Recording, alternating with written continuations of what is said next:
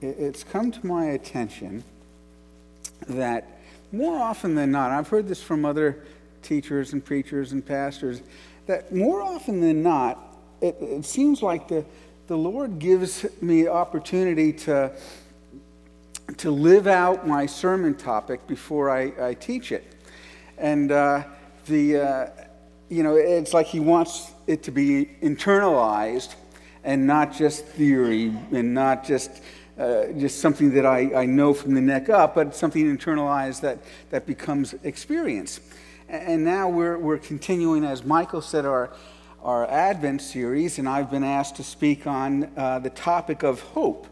Once again, over the last couple of weeks, it seems like the Lord says, well, let's give you opportunity, Danny, to bring that into your life, to understand what true Christian hope is about. And Penny and I have had the opportunity to see if it is just theory and theology, or if it is something that we have internalized. So thinking about this, what I've decided is in this coming year, I'm going to begin the year doing a 6-month series on financial prosperity.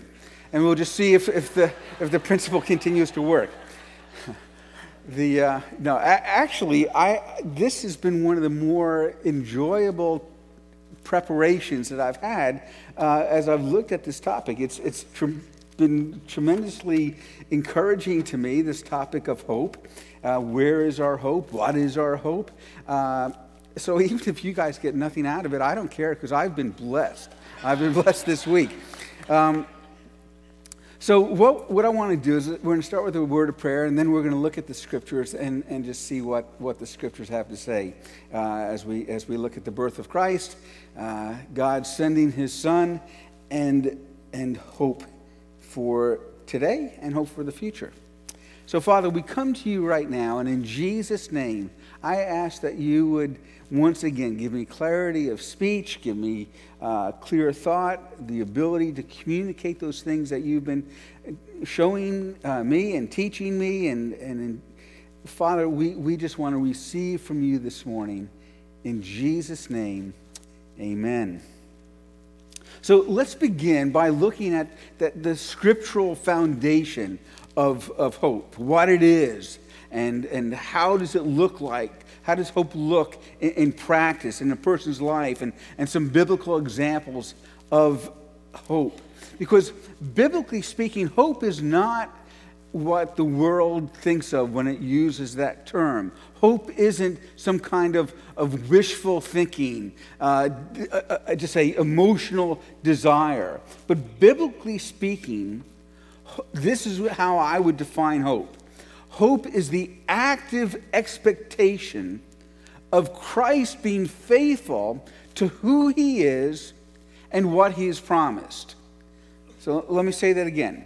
Hope is the active expectation of Christ being faithful, consistent with who He is in His very nature, and faithful and consistent with what He has promised. That's what biblical hope is all about. It's wrapped up and it begins not with our desire, our wants, our needs, our wishes, but hope is wrapped up with the person of Christ. In 1 Timothy, actually, when Paul is writing his young disciple Timothy, and in the first verse of that first chapter, as he's writing this letter to Timothy, the Apostle Paul writing to his disciple, he begins by saying that Christ is our hope. That it's Jesus who gives us that firm foundation. Who He is, what He's done, what He's promised. That is the reason why those who have surrendered their lives to Jesus, those who are choosing to follow Christ, have a foundation of hope, have an expectation that can be not pushed around by the experiences and the situations in our lives, but we have a hope that is firm because Christ is the foundation of our hope. That's the Christian hope. That Jesus is faithful consistent with his very character. He can't help but being consistent with his character. And because we know him, we know what our future holds. Because we know what he's promised, we know and we can hold on to what the future has for us. We see Jesus giving us this confident expectation of that he would send his Spirit. We see Jesus give us this hope that he not only sees us and knows us, but that he is towards us, that we are the objects of his affection, that we as individuals, we as families, we as a church family, we as his creation are the focus of his kind intentions, that we who follow him, we who have surrendered to him, who have received that gift, have forgiveness unconditionally of our sins, our failures. That we who know Christ, who set our focus on him, can have confidence that not only do we have forgiveness of sins, but that he is going to return, that he didn't just come a single time. He wasn't just born in the manger, a season that we're now celebrating, as God stepped off the very throne of heaven and drew near to us, but that he's promised that he is going to return a second time, that he's going to come back. And as it says in John chapter 6, that of everyone that the Father has given Jesus to be his child, to be his possession, that of all that God has given to Jesus as his inheritance, he will not lose one.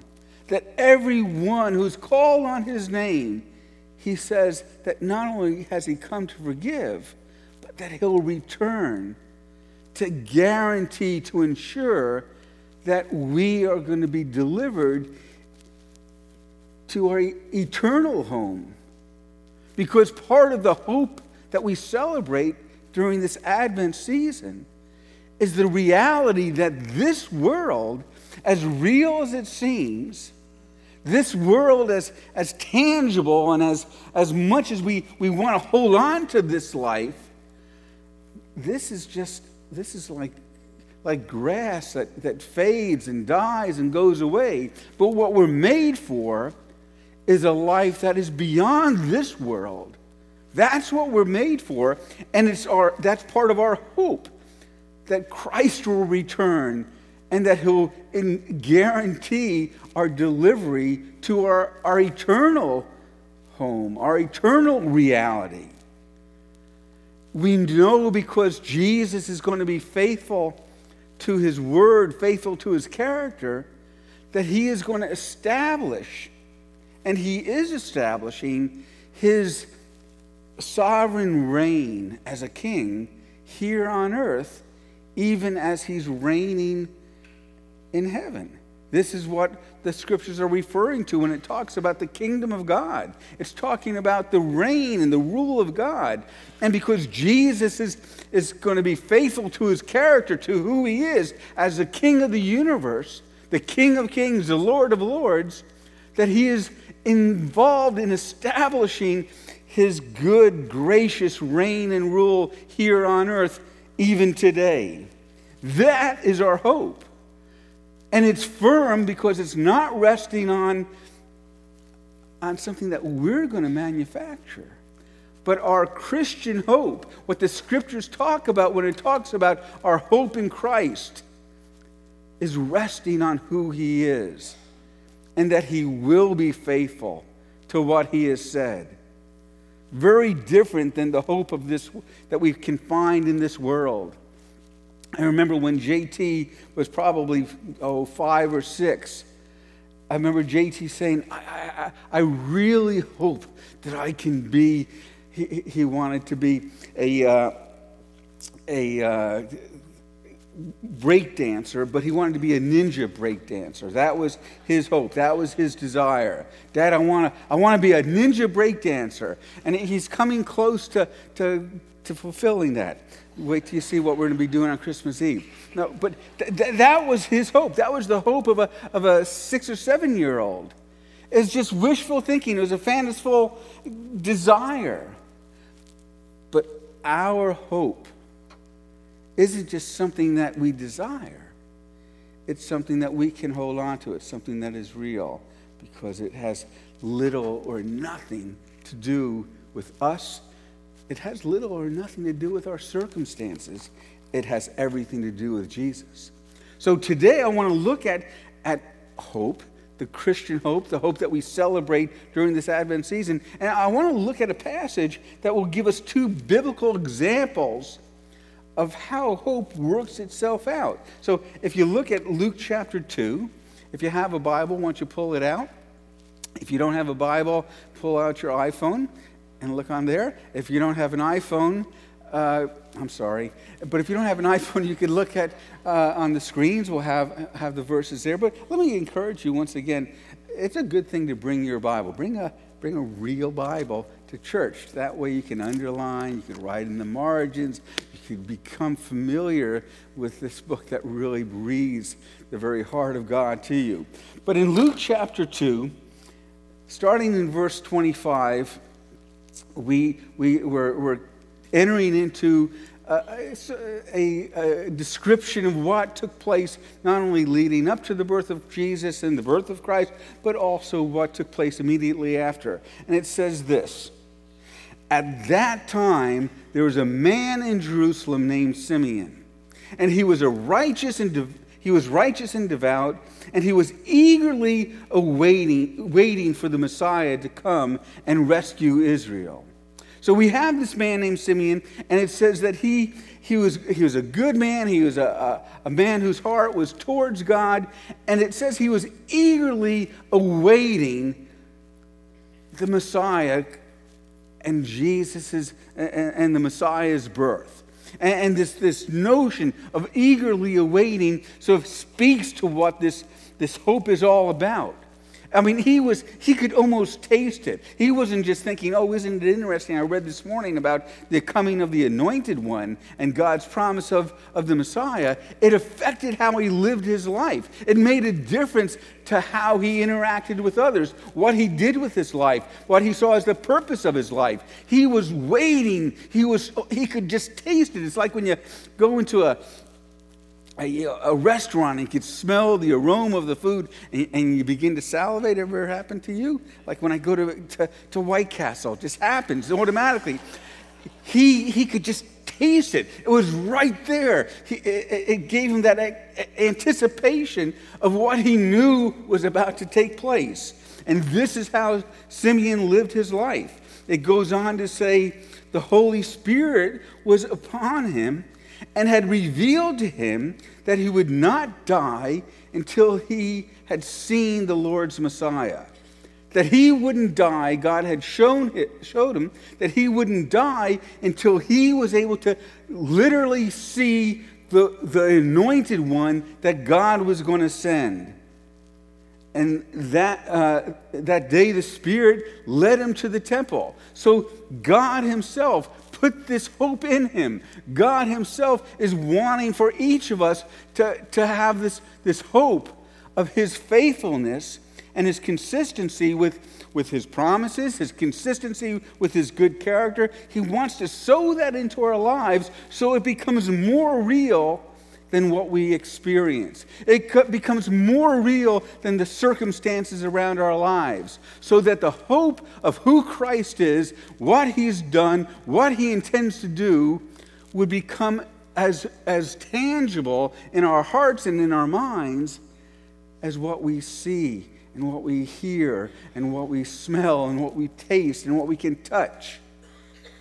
God had spoken to Simeon apparently and said, Simeon, you will not die until you see the fulfillment of that promise. When I step off the very throne of heaven, come to earth, and to begin this reestablishment of my kingdom reign, my good and kind and gracious rule, allowing it to slice in to this earth, even as I'm reigning and ruling in heaven. And Simeon lived his life eagerly awaiting that. He could taste it. He was watching for it. He had looked for it. And this particular day, God had said, Simeon, go up to the temple. And he had gone there many times, but there was something quickened in his heart, because this hope was rooted in a relationship where God spoke to him and God nudged him and God led him. And not only was Simeon expecting something that day, but I have a strong suspicion that the angels in heaven, they were watching, because something that was just incredibly both dramatic, exciting, and glorifying to God was about to happen. Goes on to say, so when Mary and Joseph came to present the baby Jesus to the Lord as required by law, Simeon was there. And he took the child into his arms and praised God, saying, Sovereign Lord, now let your servant die in peace, as you have promised. I have seen your salvation, which you have prepared for all people. He is the light to reveal God to the nations, and he is the glory of your people Israel.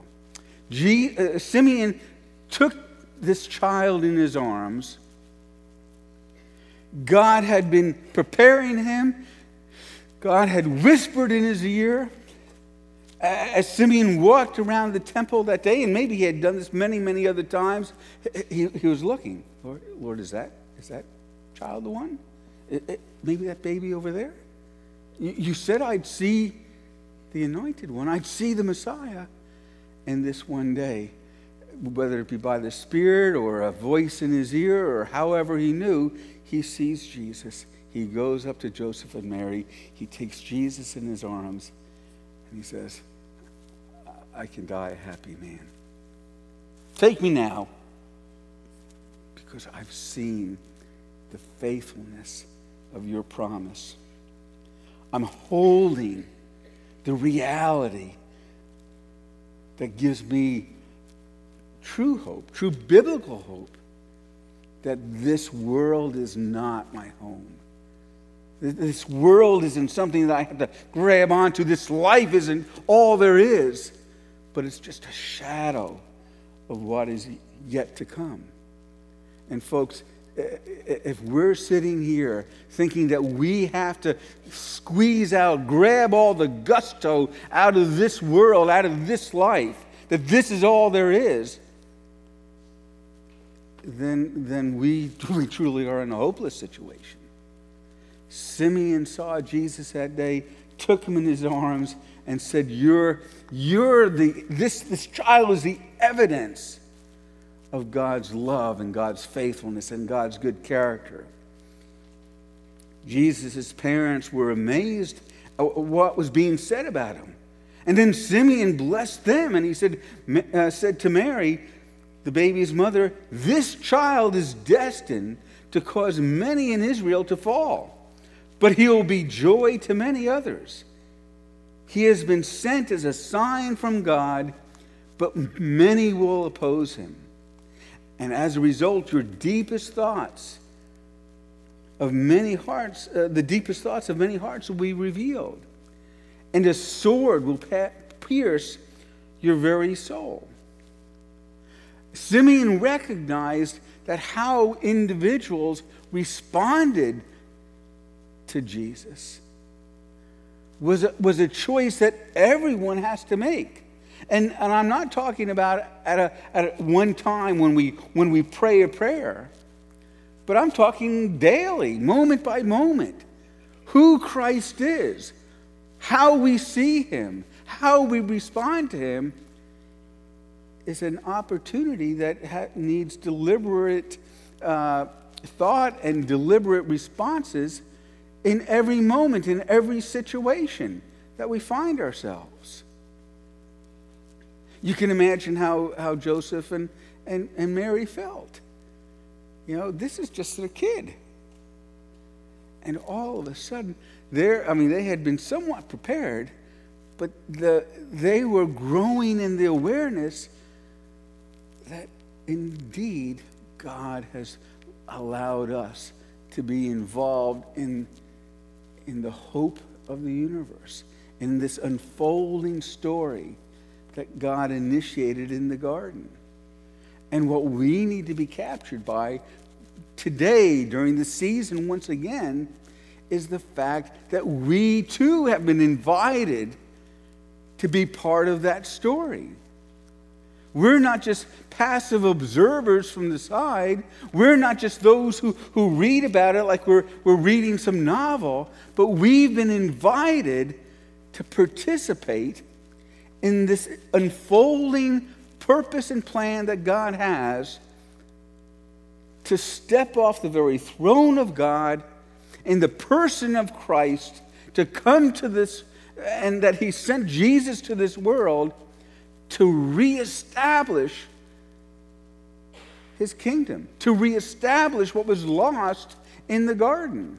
And every single one of you, whether you're 12 or whether you're 92, every single one of us have a personal invitation to step into our role, our part of this story of the hope that comes and slices in to this fallen world. Now, at the same time, it says Anna, a prophet, was also there in the temple. She was the daughter of Phanuel from the tribe of Asher, and she was very old. Her husband died when she had been married only 7 years. Then she lived as a widow to the age of 84. And she never left the temple. She stayed there day and night, worshiping God with fasting and prayer. Here's this woman. She got married, and like most women, she probably got married in her teens, perhaps, in Israel. That would have been common. Her husband died 7 years after they got married, and for the rest of her life, she just spent it in the temple because there was something that had gripped her. We don't know exactly how or why or when, but she also, like Simeon, was eagerly awaiting this hope. She was living above the circumstances in her life, which weren't all that great. Life was tough for a widow in the first century, but she was living above the circumstances, not under them. And she was awaiting the opportunity to see how God was going to be faithful to his promises and to his character. And she overhears Simeon blessing and praising God that he got to see the Messiah, that he was holding the Messiah. Simeon was saying, "Take me home now, Lord, I'm happy." And then Anna steps in. And Anna also, it says, she came along, in verse 38, she came along just as Simeon was talking with Mary and Joseph, and she began praising God. She talked about the child to everyone who had been waiting expectantly for God to rescue Jerusalem.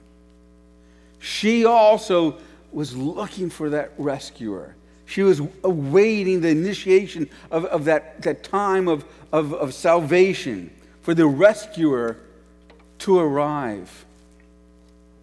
And not only was something going on here on earth at that moment, but I believe when we get to heaven and we have a chance to chat with the angels, we're going to find that every angel was watching what was going on. This was a moment in history like almost no other moment. And the angels also had for eternity past, or at least a very, very long time, the angels were awaiting God to unfold this rescue mission. they understood the hope as well. They saw the world when it was created, and the perfection, and the unity, and the oneness, and the consistency, where all of God's creation was in alignment with the purposes and the plans of God. They saw the fall. They understand better than we do how damaged, how broken this world is in our relationships, in our physical bodies, in our desires, in our needs, in our wants. They see the brokenness, and in this moment, they knew that Jesus had been born. That was something that they were anticipating. And now, when that entrance into this world of God's anointed one was beginning to get salted into the hearts and the minds and the experiences of individuals, they were watching. I could just see, Gabriel saying, hey, look, Michael. That's not Michael, our worship leader. That's Michael, the angel. Michael, it's about to happen. They're singing. So, he sees him. They were watching because this is a moment in history like no other.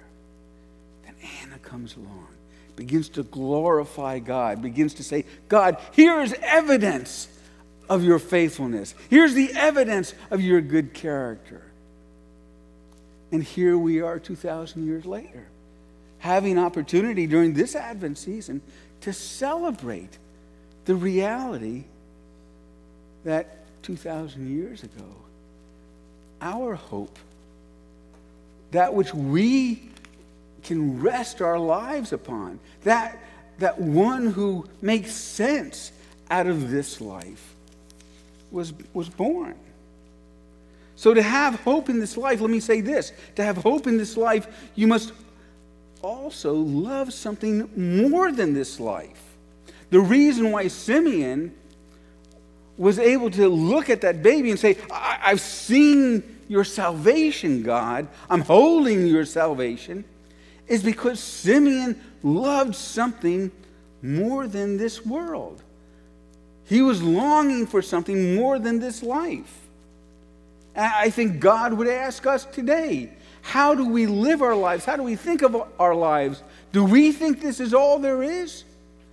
Or are we also longing for something more than this life? I mean, this life that we live is a gift. For however many days we are on this earth, it's a gift because we get to honor God and walk with Him. But folks, this is the hors d'oeuvres. The banquet's coming. This is just the little hot dogs wrapped in dough.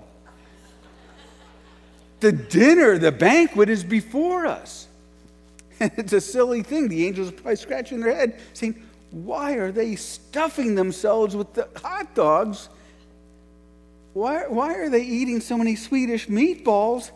Don't they know what's coming? Enjoy what we have here on earth. Enjoy the opportunity to walk with Jesus. But your hope is before you.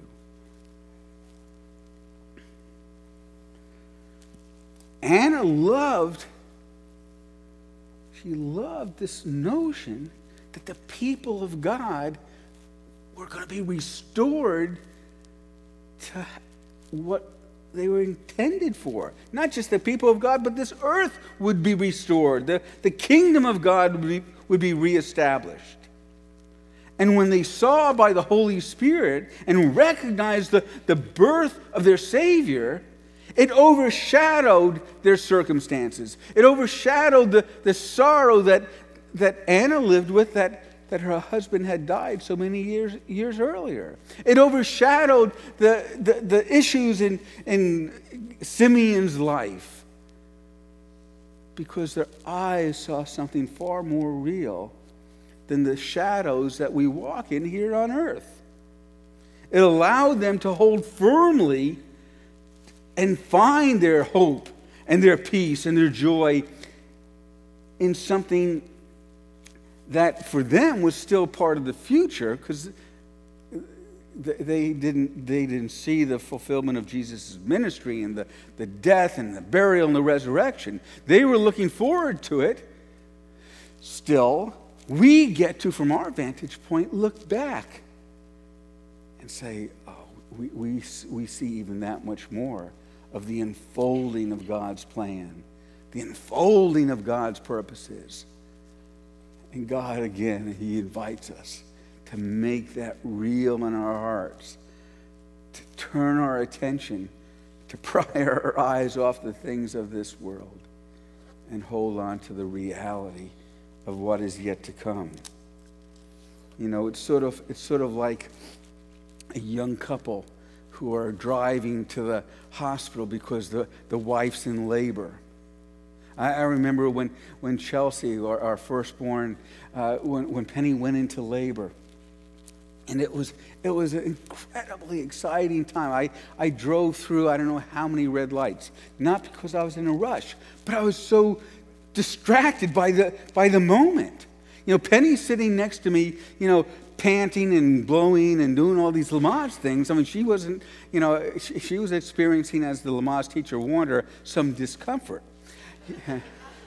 But it didn't matter because we knew what was coming at the end of that day or whatever. We knew that there was some fruit that was coming out of that pain. And that's what we were looking at. You know, we weren't just saying, oh, great, we get to go to the hospital and blow and pant and do all those kinds of things. We were able to look at what was going to be the result of this journey to the hospital, having a child.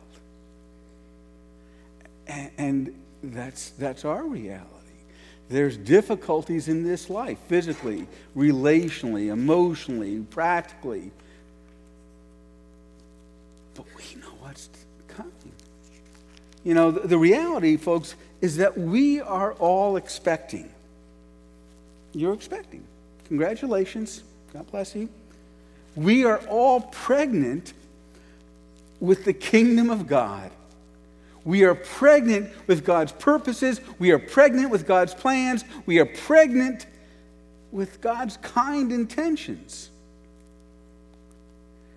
And if we love this world and the things of this world and pursue gathering up the bits and pieces of happiness from this world, then truly we're in the most hopeless of situations.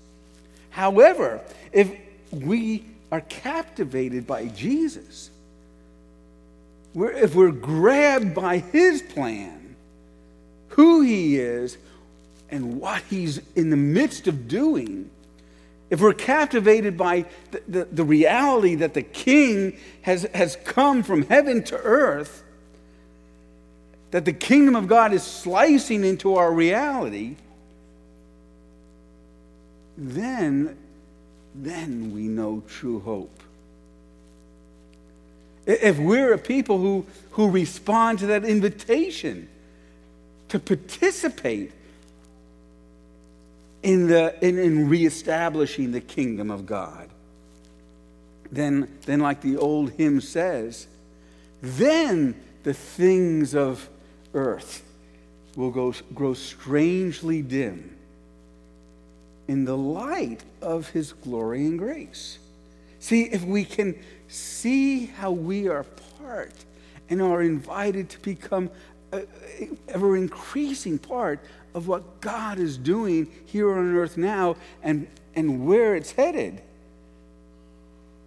then this life just begins to take its rightful place as being a wonderful opportunity to say, Jesus, I want to walk with you here. But my home, my eternal reality is yet to come.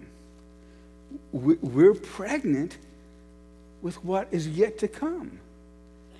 And God wants that to grip us. And that's what we celebrate. When Paul was in prison, he didn't write, in Colossians and in Philippians and his prison letters, he didn't write to his followers saying, oh, hey, pray that I get out of here. These were trumped up charges. I've been wrongly accused. This is not fair. Paul, even in prison, had this eternal reality, had this eternal hope. Paul wrote to his followers in those letters and said, pray for me, that I'll be faithful to complete the call on my life. He asked them to pray that he'd be fearless in his preaching to the prison guards. He said, pray for me that I'd have clarity in communicating the gospel. His imprisonment, when Paul was in prison, wasn't viewed in the light of this temporal, broken, fallen world and his unfortunate circumstances and experience in prison. It was seen in light and in the context of what God was doing and his opportunity to participate in that. And quite frankly, for Paul, it's clear that he understood that the difficulty of what he was experiencing in this life even gave him a greater platform to reflect Christ.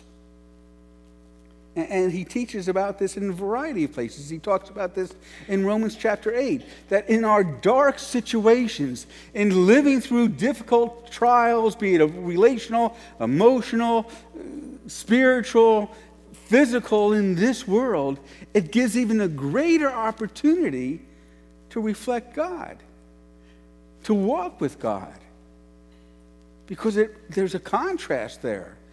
The light of Christ shines bright in darkness.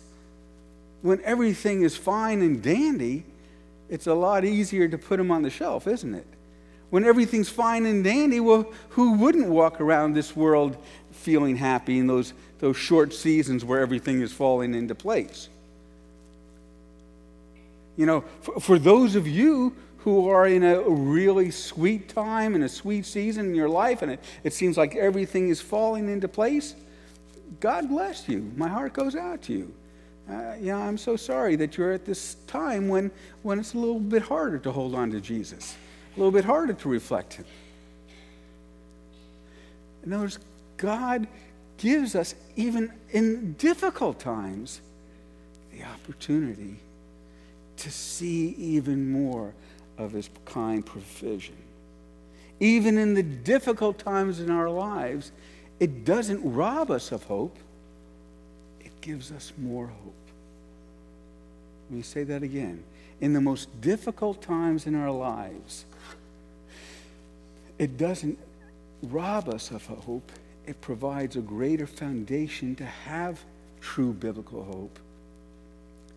Because in those dark times, the light of God's grace, the light of his peace, of his provision, of his sustaining power is more keenly seen. In these last few weeks for Penny and I don't know that I've ever experienced as much of God's presence and peace. There was a season in our lives a few years ago, I remember saying to Penny and to some others, man, Lord, don't let anything change. This is good. I liked where things were at. I loved what was going on. Well, I knew it would change. I knew you can't live in this world and have everything fall into place. But I also know at that time it was a lot harder for me to be motivated to hang on to Jesus because, hey, I'm coasting. This is good. But even in difficulties, we get to hang on to that hope. If our joy and our peace in this life comes from avoiding trials and difficulties, if our hope in this life is coming from trying to arrange our life to meet our needs and to make the road smooth and without bumps, then this life, and for us, we truly are in a hopeless situation. However, if our joy and our peace rests in Christ and our privilege to walk with him and serve him, then our hope and peace is unshakable. And that's what we get to celebrate as we celebrate his birth. to have hope in this life, you also must be active and not passive. We see that with Simeon and Anna. Hope is the fruit of acting on truth, acting on what Jesus says, taking hold of who he is. And conversely, hopelessness is the fruit of passivity, living under the influence of a lie. Oh, well, God can't use me, so I'm not going to step out. I'm not going to take risks. I'm not going to come and pray for someone. I'm not even going to come and get prayer. I'm just going to just somehow shuffle through life and make it somehow. We're believing a lie if we think that God isn't wanting to use us and bring us into his purposes. And the fruit of that will be poor. If we're believing a lie, thinking that my situation, my circumstances are more than God will deal with or respond to or even cares about, that lie will cause us to become passive. Take on a role of a victim. Life is unfair. Well, of course it is. The world is broken. But this isn't all there is. That's what we celebrate. Simeon and Anna weren't passive. Anna was living at the temple, worshiping God every day. Simeon would go up to the temple. Today, Jesus, or God, could it be today that I see your Messiah? I'm getting old. Don't let me die without seeing it. You promised I wouldn't die without seeing your salvation. There was an active expectancy in his life. Both Simeon and Anna acted on their hope. They acted on what God had told them. They acted on truth. And both Simeon and Anna had to defer their desire for immediate gratification, for finding their fulfillment and their joy and peace from this world. But both Simeon and Anna, as they waited, were sustained by God. They were lifted up by God. We're invited to walk with Jesus, to walk along the path that he set for us. And it's not as if he just sends us on our way and says, okay, Danny, here's your path. Have a good time. God bless you. But he walks with us. He says, Danny, here's your path. Let's go. And he walks with me day by day. And he walked with Simeon day by day. And he walked with Anna day by day. And he wants to walk with you day by day. Saying, let me show you what I have for you in this moment. Let me show what I have for you today. Let me show you that firm hope that even in these difficult situations, you don't have to be shaken. Because he provides hope. That's what David was talking about in Psalm 23. When he talked about God being his shepherd. And he says that God leads me in paths of what? Righteousness. But do you ever think about it? The paths of righteousness, this path that God has for us, this right path, goes right through, from time to time, the valley of the shadow of death. It's not a coincidence. It's just the reality, because this world isn't our home. It's broken. But where's the hope? The hope is that even as that righteous path that God has designed for us goes through this dark valley, like David said, we don't have to fear, because God is with us. He stepped off the throne. He came to earth, filled us with the Spirit, and says, I'll be with you. I'll be with you in the good times. I'll be with you in the difficult times. I'll be with you with hard circumstances. I'll be with you with easy circumstances. This is why David said in Psalm 84 that a single day in your court is better than 1,000 anywhere else. David said, I want to be in your palace. I want to be with you because you're my king. Even for a single day, it's better than than being anywhere else without you. His hope was with the person of Christ. Let me finish with this thought. To have hope in this life, we have to be willing to abandon empty wells. That is to say, we have to be willing to let go of and abandon this desire to try to find life from things here on earth. But recognize the fulfillment of our life is in a person, not in stuff and not in circumstances. It's in the person of Christ. We need to abandon the counterfeit ways that we try to find life or peace or joy. Sometimes we try to wring out a few drops of life out of this world rather than drinking deeply from the spring of life who's there before us. You know, in John chapter 7, let me finish with this picture out of the scriptures. In John chapter 7, to set the scene, it's talking about the great day of the feast.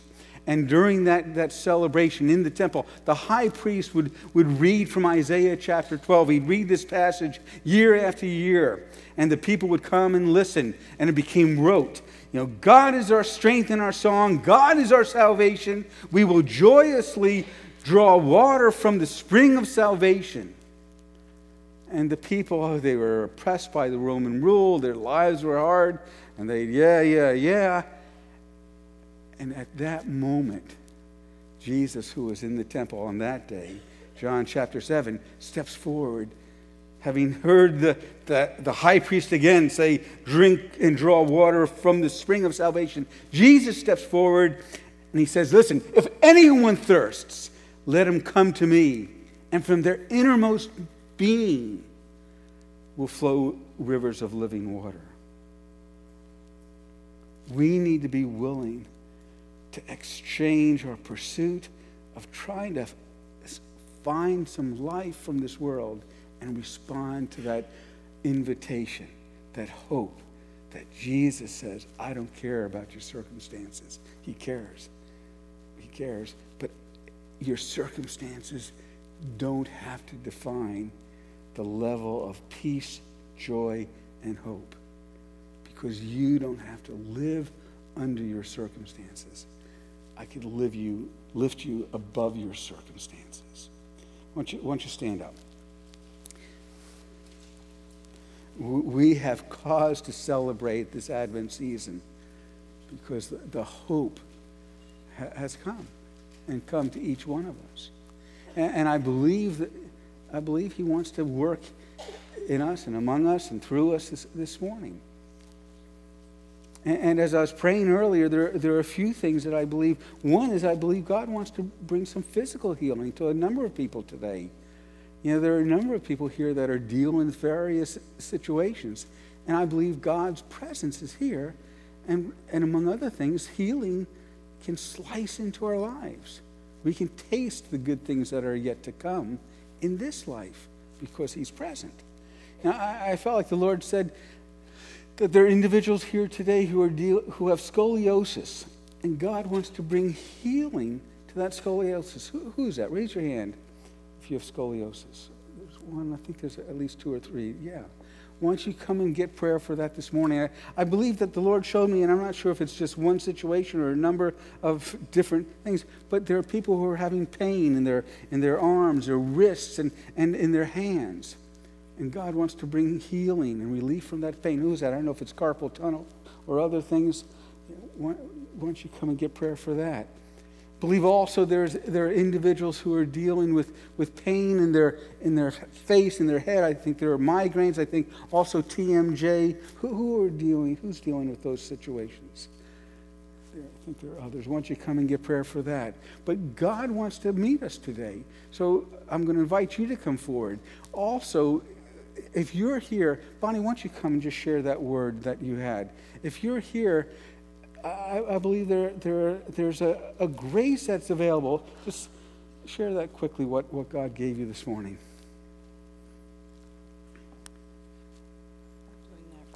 I'm doing that right. No. This morning, as I was getting ready for church, and the whole time, even during this service, I kept seeing two pictures.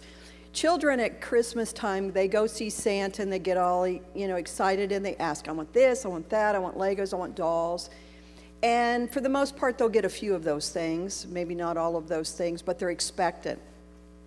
After that picture faded, I saw Jesus come and stand even before Santa and all the children and all of the things that we're always asking them for. And he looks at us as his children, and he was saying, what I want to give you today is patience.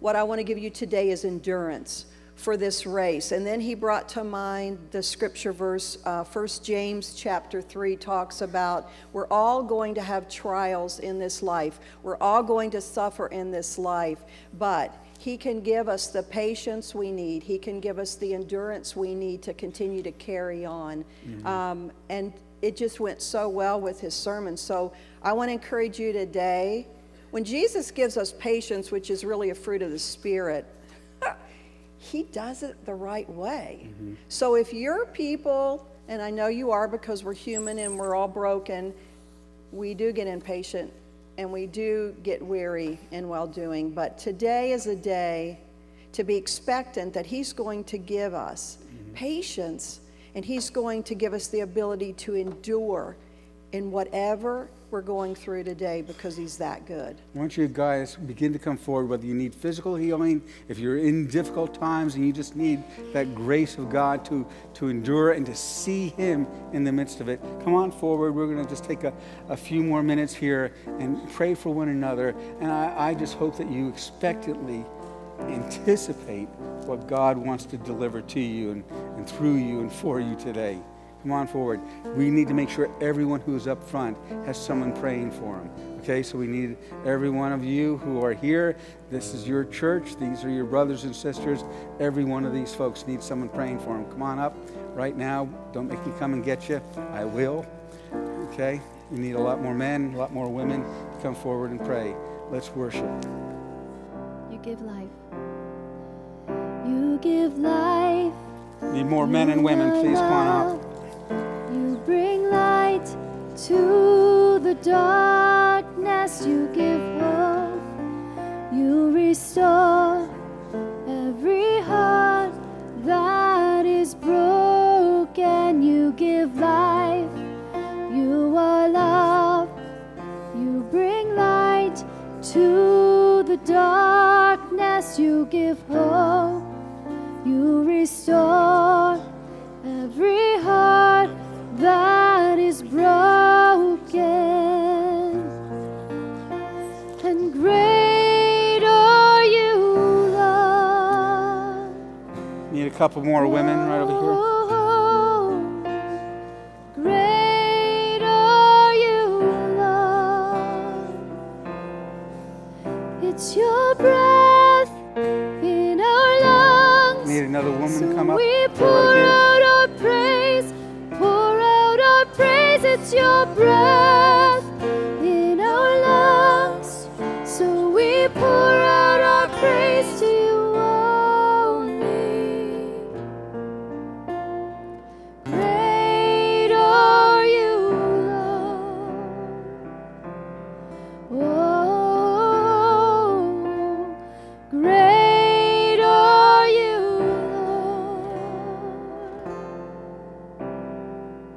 Lord. Father, we bless what you're doing right now. Pour your power out for healing.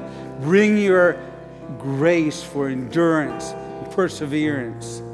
Lord, we ask that you would allow us to shift our eyes from the manifestations of this broken world, and let us see our hope. Let us see you, Jesus. Let us be lifted up. Come, Holy Spirit. Come, Holy Spirit. Bless what you're doing. Do a deep work of healing. Straighten those backs.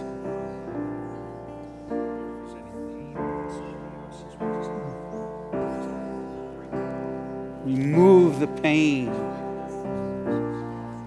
Dissolve the tumors, Lord. Come, Holy, Holy Spirit.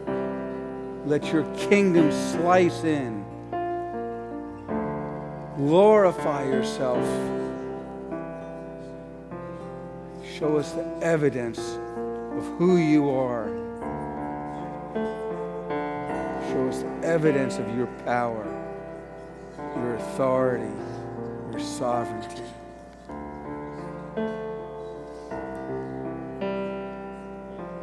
Just bless you, Jesus. Bless you in Jesus' name. Come, be lifted up. Lord, send us out today, having impregnated us with hope, with expectation, that we, like Simeon, like Anna, would eagerly await, anticipate what our inheritance is. We bless you this morning. In Jesus' name, amen. If you're getting prayer, just continue. Let the Lord continue to work. Otherwise, God bless you all.